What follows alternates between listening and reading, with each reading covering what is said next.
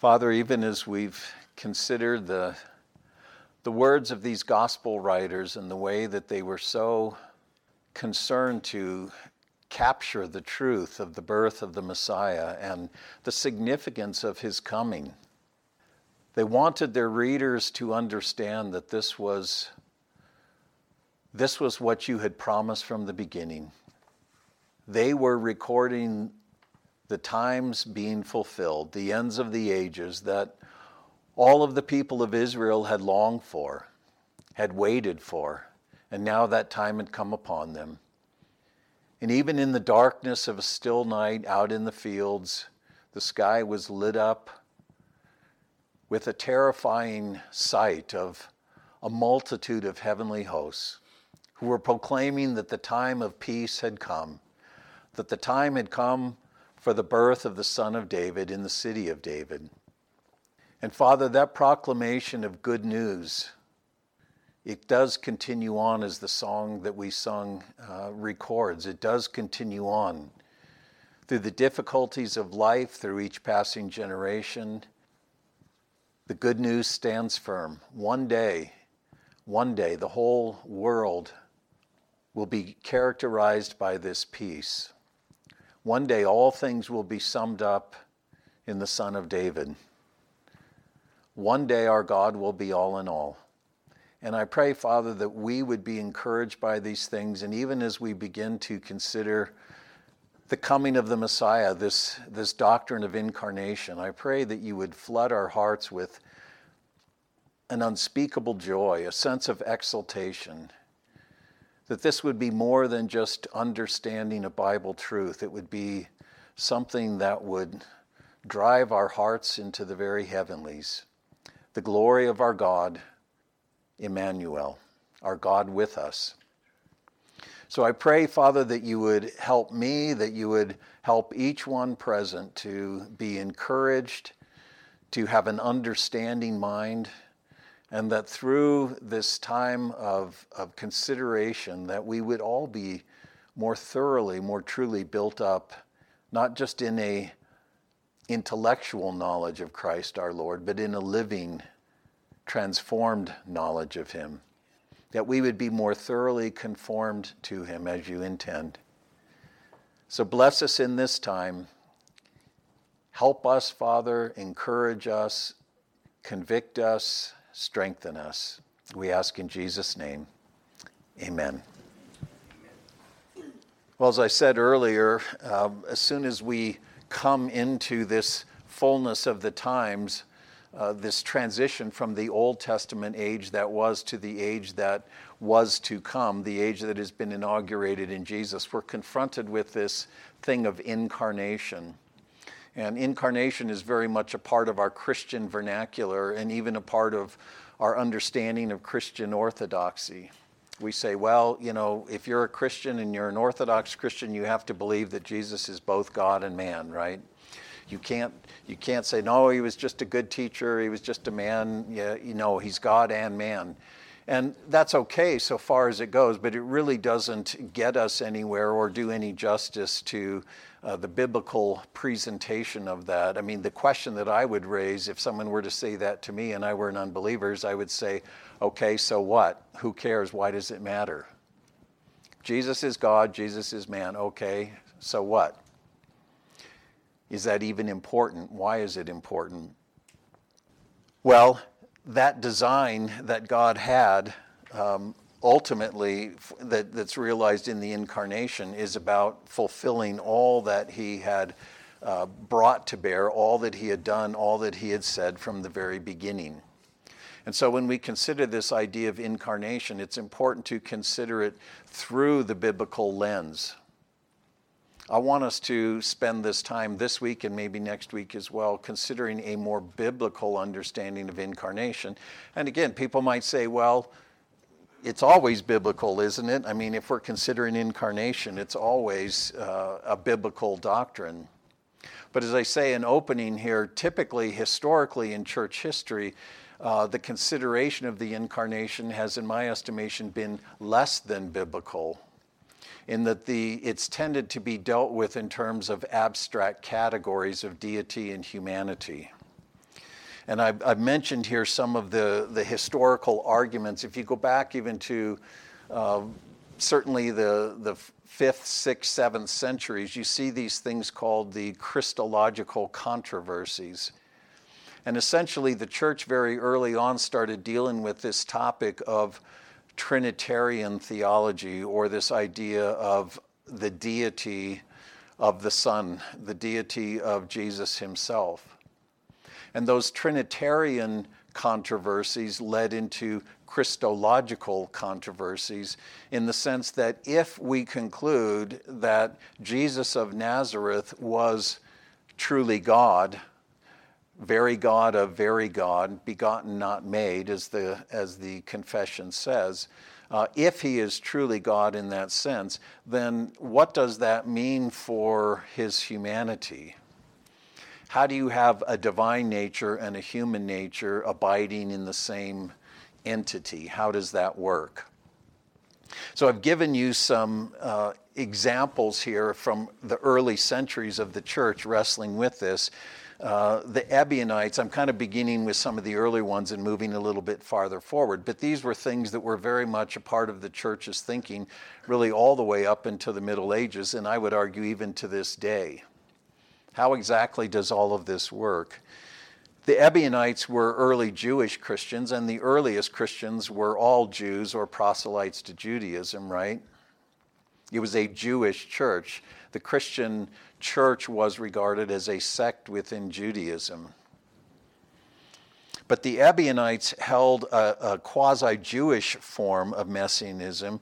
They were adoptionists, if you've heard that term before, which essentially they taught that Jesus was a man who, by the empowering of the Spirit, was adopted as the Son of God. Often people would point to his baptism, when the Spirit descended on him, and God's announcement, "This is my beloved Son in whom I'm well pleased." That was the point at which whatever quality of deity was associated with the man Jesus, that's where it happened. He was adopted into the Father's sonship, if you will. So there's still a distinction between deity and his humanness, and this idea of him being Son of God is merely this adopted relation that God bears with him. Jesus is a man. The Docetism came along fairly soon after that, or about the same time frame, and it was very closely related to Gnosticism, if you're familiar with that. And the key issue with Gnosticism is that material existence is an aberration. The ultimate design of the deities, the ultimate design in creation was spiritual existence. Material form was an aberration that was never intended to exist. And so you see this even in Greek philosophy. The goal is to be liberated from the body. The body's corrupt. The body is just a shell to travel around in.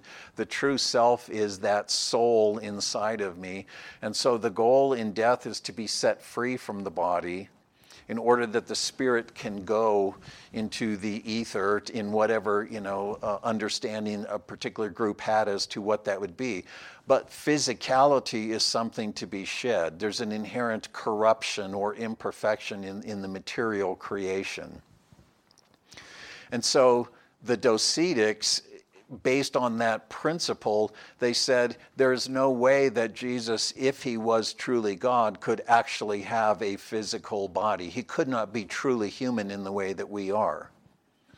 And so the physicality of Jesus was analogous to angels appearing in a physical form, like a phantasm or a ghost, an apparition, the appearance of physicality, but no actual physicality.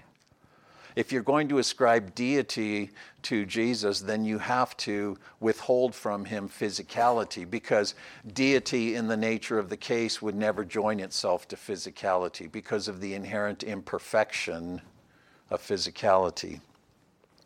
Monarchianism came along later, and its goal was really to uphold the oneness of God. And these are all movements within the church. The oneness of God. God is one. Hear, O Israel, the Lord our God, the Lord is one. Monarchianism. The one monarch, the one king. It had two forms, but its goal was to emphasize the absolute unity of God, the oneness of God. In the one form, it held that the Father, Son, and Spirit are three modes of operation of the one God. If you've heard the term modalism before, that's what it's referring to. The one God manifests himself in various modes at various times. People have said it's analogous to one actor who's playing various roles in a stage play. So modalism, the one God manifesting himself in various modes. The other view within monarchianism viewed Jesus as a man who was progressively deified by adoption, another form of adoptionism, and God's transforming work in him. Well, all such controversies that concern Jesus' divine and human natures, how does that work? And what, if you have a human nature, a divine nature, how can they sit together? These things led to later doctrines and disputes regarding the relationship between those natures and Jesus' person, or his hypostasis, his being. And I'm just giving you some basic ideas. You can study a lot of this further, but these were huge controversies that the church wrestled with and grappled with and pronounced what's orthodox, what isn't orthodox. One view associated with Nestorius, and whether it's rightly ascribed to him or not, there's questions, but he's often associated with it, is that this view maintained the absolute full deity and humanity, two natures, a human nature and a divine nature, but because those two things are completely distinct, they could not be conjoined in one hypostasis, one personhood, if you will. There could be no hypostatic union. Others argued that Jesus' human nature was absorbed by his divine nature. Since the two are distinct, it's like mixing oil and water, right? How do you mix them together? The natures are entirely distinct. And so in this thing called incarnation, the human nature of Jesus was subsumed by his divine nature. Others maintain that the two natures merged to form a unique blended nature, so that Jesus' human existence was unique. He wasn't a man in the same way as other human beings are. He was the God-man. He was unique in that sense. There was a blending, a kind of forming of a new sort of nature of the divine and the human coming together. So all of these controversies were associated with how do we deal with this thing of the divine and the human in this one person of Jesus of Nazareth. They were all incarnational controversies in that sense. Well, if you're familiar with the church councils at all, Chalcedon in 451, that was where they came together after the Council of Ephesus to, in a sense, kind of put the final mark on what was the church's official position concerning two natures in one person. And if you read the statement that came out of the Council of Chalcedon, you see this. Stating, again, two natures but existing in one person. But obviously that council didn't put an end to the controversies. They continued on beyond that and really even continue on to this day. So the reason for mentioning this is to say that if you go back and you look at the historical ways from the early centuries of the church, the ways in which the Christian churches have dealt with this issue of incarnation, they have tended to deal with it in terms of the abstract categories of deity and humanity. In other words, there's this one kind of being called deity, there's another kind of being called human, and these two things are somehow stuck together. How do we understand them? And you may even think about the way you've been taught or in your own background been, kind of dealt with this issue of incarnation. Okay, you've got this thing called deity, you've got this thing called humanness. How do we fit them together and make one cohesive person called Jesus of Nazareth? Well, the problem with all of that, but again, what you see in these controversies is that they tend to think of the issue in that way, the abstract categories. By abstract, I mean set off by themselves, not set within a biblical context. They're dealt with in the philosophical realm, not in the truly biblical realm. And that's what I want us to consider. And the place to begin with that is to recognize that we have to understand the incarnation through the scriptural storyline. If the coming of the Messiah is the climax of the salvation history, the incarnation sits at the very center of that. Part of the reason for the Christological controversies is that the New Testament has very little to say about how this thing of deity and humanity stuck together works. It doesn't tell us how it works. And that's because it really isn't concerned with that in the ultimate sense. What it's concerned with is the existence of it and the significance of it and the outcome of it and where it is ultimately going. So I want to start by considering this issue of incarnation in terms of the purpose for it. Why did God do that? Why do we even have such a thing? Why did it happen in time and space? And people will often say, well, it's because the only way that you can make atonement for people who sin is to have a suitable sacrifice, and only a man can be a suitable sacrifice, so we had to have a sinless man. Well, you could only have a sinless man if he was somehow connected to God, and that's the reason for it. And that's not entirely wrong, but it's very incomplete and very simplistic. So as I say in the notes, the incarnation actually has its origin in Eden, in the creation itself. It presupposes and it serves God's formation of man as image son. It presupposes and it serves man's formation as image son on behalf of the creation. In other words, if we're going to understand this thing called incarnation, we have to start in Genesis 1. If we're going to have a biblical understanding of incarnation, we have to situate it within the biblical story, which takes us all the way back to the beginning. So the design that God had in man's formation, that's what lay behind what we've called the proto-evangelion, the promise of a seed, the promise of a man, right? The promise of an offspring of Eve, the seed of the woman. What lies behind that promise of a seed is God's formation of man and the purpose for the formation of man. And that ultimately led, as we've seen, to the election of Abraham, the choice of a man and his family to be the instrument for ultimately the accomplishing of God's design for the created order. God created man as the mediator between his creation and himself. Man is the mediator in that relationship. So human alienation brought the curse of alienation and death on the whole creation. We saw that again. This is all stuff we've been through. Genesis 3, cursed is the ground because of you. The ground didn't do anything, but because its relationship with God is in and through human beings, when the human divine relationship is alienated, the creation's relationship with God is alienated. So the calling of Abraham, the election of Abraham and his family, looked beyond mankind. It did pertain to mankind, but it looked beyond mankind, ultimately to the creation itself.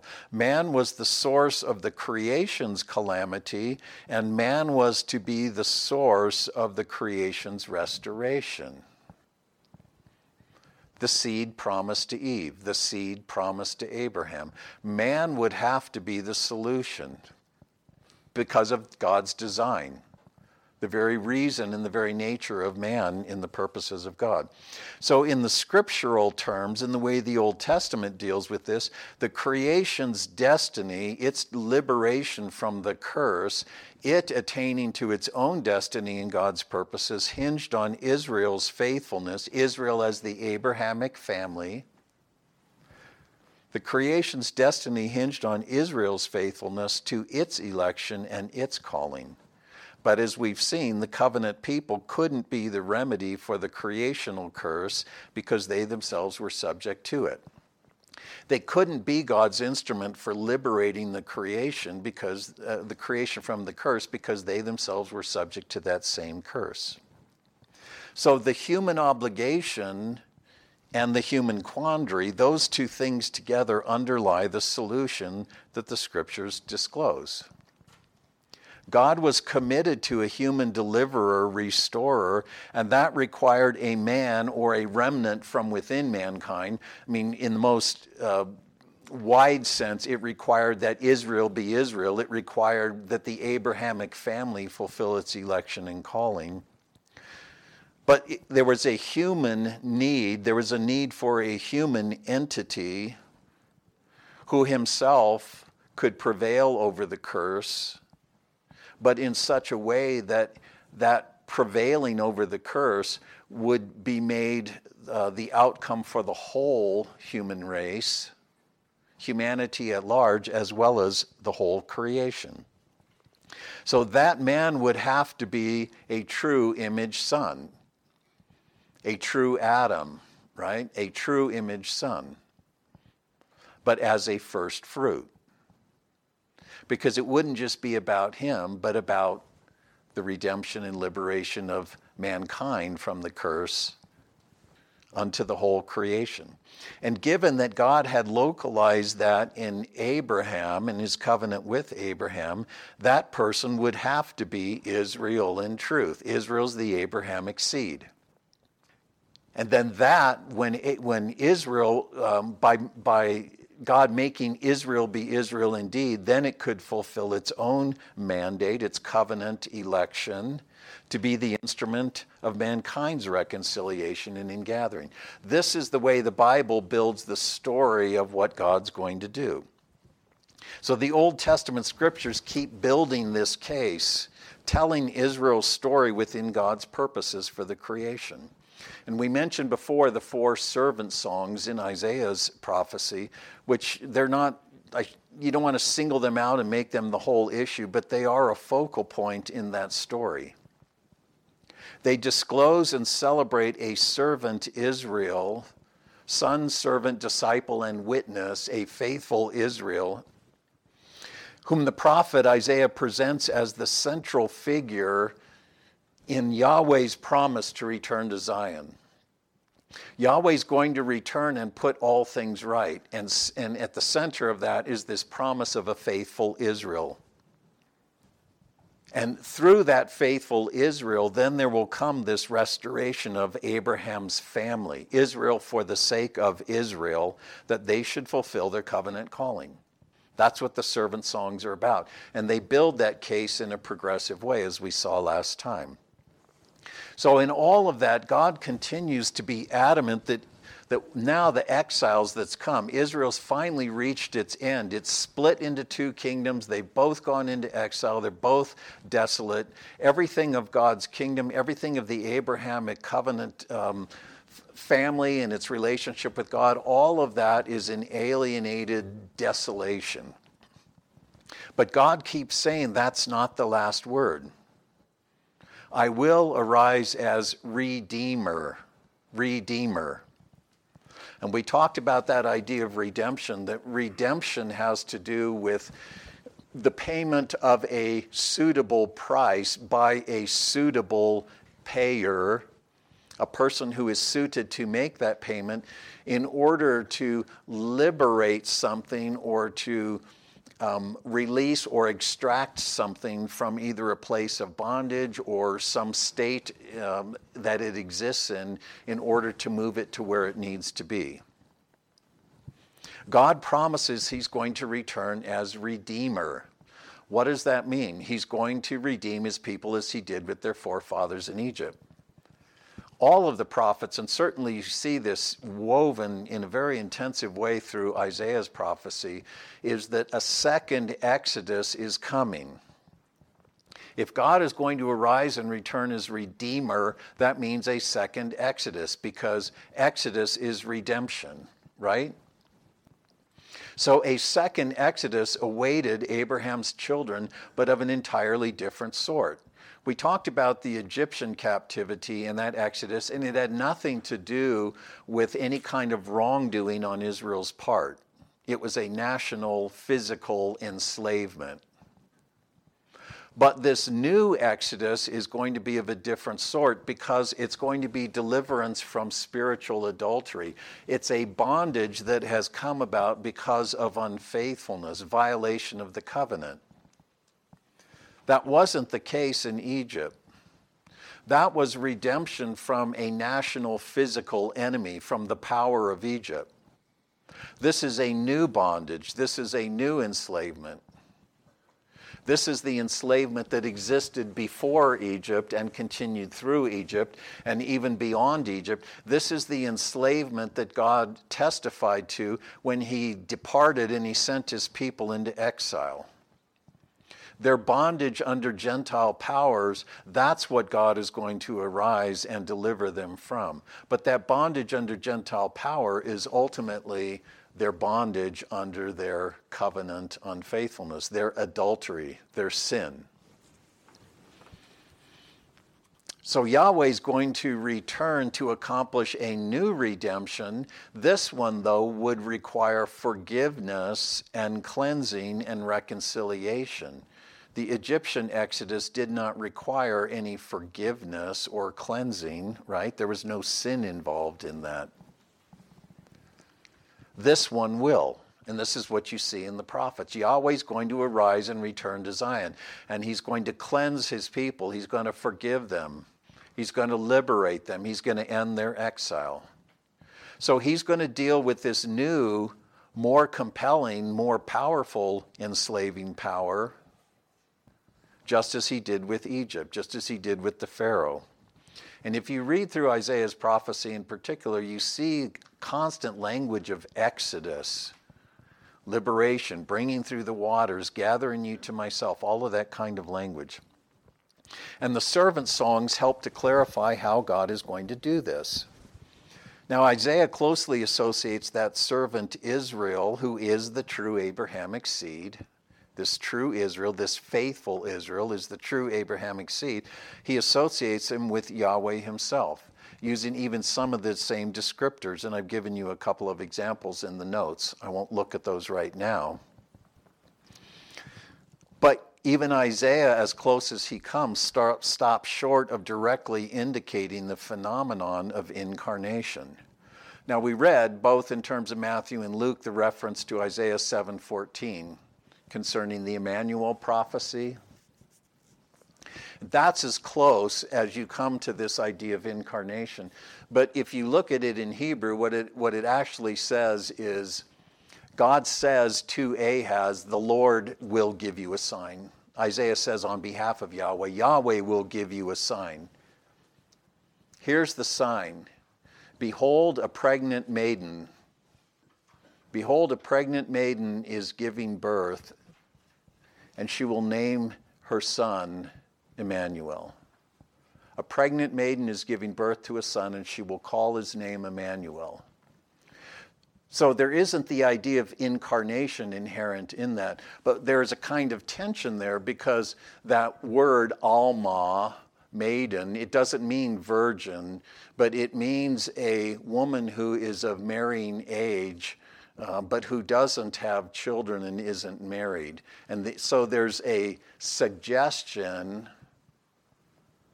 of that, but there's an entirely different word in Hebrew for virgin. Alma is not used very often, but here the indication is that you have a young woman who is of marrying age, and it's a sign, behold, a pregnant maiden who's bearing a son, and she'll call his name Emmanuel. That's as close as you come to this idea of incarnation. So God left it on the horns of a kind of tension or mystery. What would this actually be? And if you look at Israel's understanding of what God was going to do, they were not thinking in terms of incarnation. They were closely connecting this messianic figure with Yahweh himself, even to the point that he would somehow sit on the throne alongside Yahweh. But as a son of David, he would be a man. Son of Abraham, he would be a man. What the prophets make clear is that this servant would embody faithful Israel, and therefore he would be Yahweh's human instrument through the power of Yahweh's Spirit for redeeming Israel for the sake of the world. That's what we see very clearly through Isaiah's prophecy and through the other prophets as well. So the scriptures then don't speak of incarnation as such, but when we address it in terms of these abstract categories of deity and humanity, we get even farther away from understanding it. So rather than treating it that way, again, I hope it's clear at this point, what we need to do is to view it in the way the Scripture treats it. And here's the way the Scripture fundamentally understands incarnation. It is the God of Israel taking up Israel's life and circumstance in himself. Note there's nothing there about two natures, how many persons, how many hypostases, how do you put deity and humanity together in the same bucket. It's the God of Israel taking up Israel's life and circumstance in himself. That's how the Scripture deals with incarnation most basically. And to flesh that out a little bit, we've seen as we've gone through the Scriptures, even the title of this wider series, this sacred space or God with us idea, that is God's goal for his creation, sacred space. God creates a man in his image and likeness. He puts him in his own sanctuary space. He's image bearer for the sake of being image son, and man now is to be fruitful, multiply, and fill the earth. And in that way, by filling the earth, the knowledge of God, the presence of God, the blessing of God will fill the earth. And the prophets speak in that way. God's design is ultimately not for a creation that's empty and void, but that it would be filled, and filled in such a way that the knowledge of the glory of God will cover the earth as the waters cover the seas. How will God flood the earth with his presence? Through his image bearers, who will fill the earth. So God's sacred space is about God being present and manifest in his creation in and through his intimate communion with his image children. And Israel's existence was all about that. I'm taking you to myself. I've called you out. I'm bringing you to be with me, to dwell with me in my sanctuary land. And you will build me a sanctuary where I can dwell in your midst. I will be with you. You will be with me. I will be your God. You will be my people. So God's sanctuary in the midst of Israel signified that intimacy between God and his human image bearers as the place of father-son encounter, the place where heaven and earth converge. That's what the sanctuary was all about. But as we've seen, Israel shared in the creation's alienation. And so God had pledged a day when he would remedy that condition and finally establish the perfect exhaustive intimacy that he intended. He issued that promise to Israel, the Abrahamic people, but it pertained to the whole creation. Reconciling Israel had its goal in reconciling all things to himself, right? Wasn't that Israel's mandate? In you, all the families of the earth will be blessed. The addressing of the curse through the elect man and his family. And over time, the prophets more and more seem to concentrate that work in a particular Israelite, certainly in a particular remnant, a faithful Israel. But as you tie it in with even the promise of a seed of Abraham that then becomes a certain seed of David, it becomes more narrow even than that. So this individual would be the focal point in Yahweh's return to Zion to redeem and restore Israel, and he would embody Israel as the true son of Abraham, in whom Israel would return to God in order that they would then fulfill their own election and calling on behalf of the world. That's the way the scriptures are building the case for this thing called incarnation.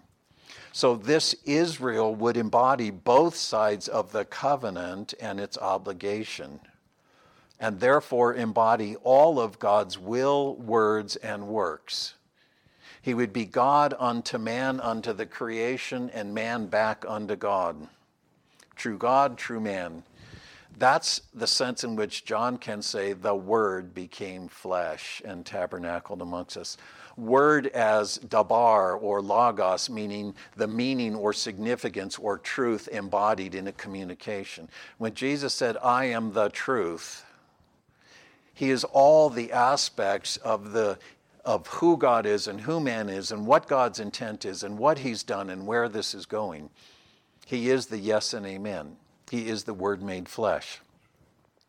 So by embodying both covenant parties and fulfilling the covenant relationship from both sides, this is what you see in Isaiah again, I make you the covenant of the people. The covenant, remember, was a relational contract. The covenant with Israel was just the ratifying of the Abrahamic relationship with Abraham's descendants. What we call the Sinai covenant, the law of Moses, was just God ratifying that relationship that he'd made with Abraham, the covenant relationship with Abraham. He's ratifying that with Abraham's descendants. I am the God of Abraham, Isaac, and Jacob. I've remembered my covenant. I'm bringing you out to gather you to myself. I'm making my covenant now with you. So that covenant established the relationship between God and the Abrahamic people, and it defined and prescribed the relationship between those two parties. What it meant for God to be the God of Israel on behalf of the world, what it meant for Israel to be Israel unto God on behalf of the world. And this messianic figure was going to embody both covenant parties and fulfill the covenant relationship from both sides. He would be the one somehow in whom or through whom Yahweh would return to Zion and fulfill his covenant faithfulness. He would bring covenant father and son together in truth and righteousness in himself. He would be the point of divine human encounter and communion, and that's why the prophets connected him with the sanctuary, which we saw John does in his gospel, right? And again, we can see this in many of the prophets, but if you just look at Isaiah, you have Isaiah in chapter 2 talking about how in the last days the mountain of the house of the Lord will be the chief of the mountains. The place where Yahweh's sanctuary is will be the center of the earth, and all the nations will stream to that sanctuary to meet with God there. And then a few chapters later in chapter 11, it's the root and stem of Jesse. It's that offspring of David who is that rallying point to whom all the nations come. He's the one to whom the remnant of Israel and Judah come, and then also all of the nations of the earth. So you have in Isaiah in those two passages connecting the sanctuary as the place where all the people of the earth will come with this messianic figure as being that one, that rallying point. And he also then later on hints that Yahweh would make that individual the cornerstone in his sanctuary, a stone upon which his house would be built, something else that is cited in the New Testament. And as I said, it's not surprising at all that John treats Jesus' birth as the restoration of Yahweh's sanctuary and the return of his glory to fill it. How did God leave his sanctuary during the time leading up to the exile? His Shekinah, his glory left. It's Ezekiel 10 and 11. And God promised his glory would return. That was his presence, right, which was in his sanctuary. And John says the Word became flesh and tabernacled amongst us, and we beheld his glory, the glory as of the only begotten of the Father, full of grace and truth. So the glory of God, that Israel was waiting for it to return, and that return of Yahweh would see their reconciliation to him, cleansing, forgiveness, and gathering, renewal.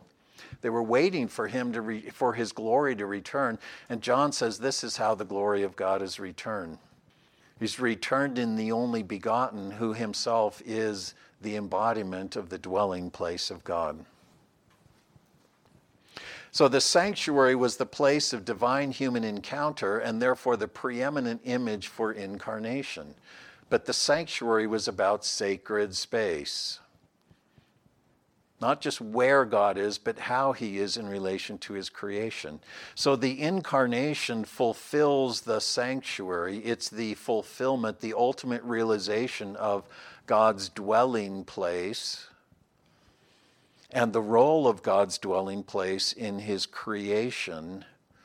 But incarnation, in fulfilling that reality of God's dwelling place, infinitely transcends the dwelling place as it previously had existed in all of its various forms. The physical sanctuary, tabernacle, temple, second temple, all of those things had brought God and Israel together spatially, a place to which you came to encounter God, right? The place he'd put his name. You had to go to where God was to meet with him, to worship him. 3 times a year you had to go up to Jerusalem, the place where God had put his name, the central sanctuary. Well, now the fulfillment of the sanctuary in the Messiah is the bringing of God and man together ontologically, not spatially, but being to being. Remember, even again in John 4, John's very much aware of this fulfillment of the dwelling place of God in this thing called the incarnation of the Messiah. And so you see in John 4 where the Samaritan woman says, "Let me ask you questions. I can tell you're a prophet." The Samaritan woman, and she asks him, our fathers, our Samaritan fathers, centuries ago built an altar on Mount Gerizim. And they tell us that's the place where we're to encounter Yahweh, the God of Israel. But you Jews say that it's in Jerusalem. That's where we need to go and meet with God. Which is it? And Jesus said what? I tell you truly, an hour is coming, and now is, when neither on this mountain or in Jerusalem, but in spirit and in truth. She says, I know that when the Messiah comes, he will make these things clear to us. I who speak to you am he. So Jesus is making the point to her that when God actually fulfills this idea of his sanctuary, the place of encounter and communion, it will not be in a place, it will be in a union, a relational union in connection with the Messiah himself. The Messiah himself. So the way we're told by the scriptures to think about incarnation is that Yahweh has returned to Israel by taking up Israel's life and lot in himself. He said he was going to return to Israel. This is how he's done it. By taking up Israel's life and lot in himself. The birth of the Israelite, Jesus of Nazareth, was God forever humanizing himself. In other words, incarnation is God's determination in self-giving love to have his own existence forever bound up in human existence. So if we accept the doctrine of a triune God, we are accepting the doctrine of the God who has assumed human existence into himself. If we want to talk about issues of eternal assurance or, reconciling all things in the Messiah, those kinds of ideas, this is where we have to begin. And we'll talk more about these things going forward. But so on the one side, you see in the incarnation, Yahweh taking up Israel's life and lot in himself. He takes up Israel's brokenness, Israel's unfaithfulness. He is born a son of Israel as Israel was a son of Adam. He takes up Israel's covenant unfaithfulness, its sinfulness, if you will, in that sense. Not that he himself committed sin, and we'll talk more about that. But he was born into Israel's unfaithfulness and estrangement from God in order to heal that. And in that way, you have God not just making things right, waving a magic wand at some abstract atonement, but you have God bearing that unfaithfulness, that brokenness, that incapacity of Israel in himself in order to make Israel become Israel for the sake of the world. And so also on the other side of that, the incarnation is the beginning of true human existence for which man was created. Man as image son, bearing and manifesting the life and likeness of God. Peter says that this deliverance from the corruption into which we were born is partaking in the divine nature. Not the deifying of man in the way that we often think about and get scared of thinking about, but God's design for man is that man will be so unified with him, I and you and me, that when you see a human being, you see God himself. Jesus is the beginning of that kind of human being. He's a new Adam, right? This is the way that the scripture wants us to think about incarnation, not a category of being called deity and a category of being called humanness, and we stick them together in some abstracted way. It wants us to think about that idea of incarnation in terms of the way in which God has fulfilled this pledge that he made all the way back at the very beginning. In incarnation, God has fully revealed himself, and he has fully revealed his human creature. Jesus is God unto man and man unto God, and for the sake of God's all-comprehending design for his creation. If you go back and you read these sections that I've given you here in Ephesians and Colossians, if we want to call them Paul's Christology, Paul's doctrine of Christ, this is what you'll see. This is what you'll see. The way in which God has accomplished these things that he said he was going to do. Well, as we prepare for the table then, for the sake of our meditation, think about those passages we read, and particularly Mary's doxology. Her recognition, even in a mysterious way, of the significance of her own pregnancy and what's going to come from this. This is Yahweh's faithfulness to Abraham. This is the power of God coming to rescue the lowly and bringing down the proud. This is the mighty works of God by which he will restore all things. So we have this piece of music. You're probably familiar with it, but let's use that as our time of meditation. And I'll pray before we start that. Father, we've just begun to unveil and kind of take apart this idea of incarnation. But I pray that we've laid a good foundation this morning, and perhaps a startling one, perhaps a surprising one, perhaps even a shocking one. But I pray that we would have a sense, even by the leading of your Spirit, that as much as some of these things may seem strange or new, unfamiliar to us, that they do ring true. That this is the way in which the gospel writers and even the epistle writers beyond that understand the incarnation, understand the significance of the person of the Messiah.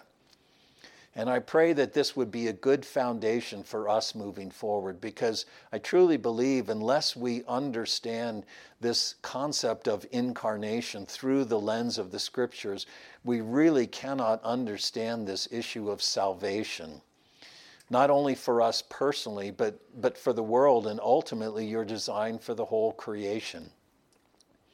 What does it mean that you have reconciled all things to yourself in the Messiah? What does it mean that in the Messiah we have the new Adam, the beginning of a new creation?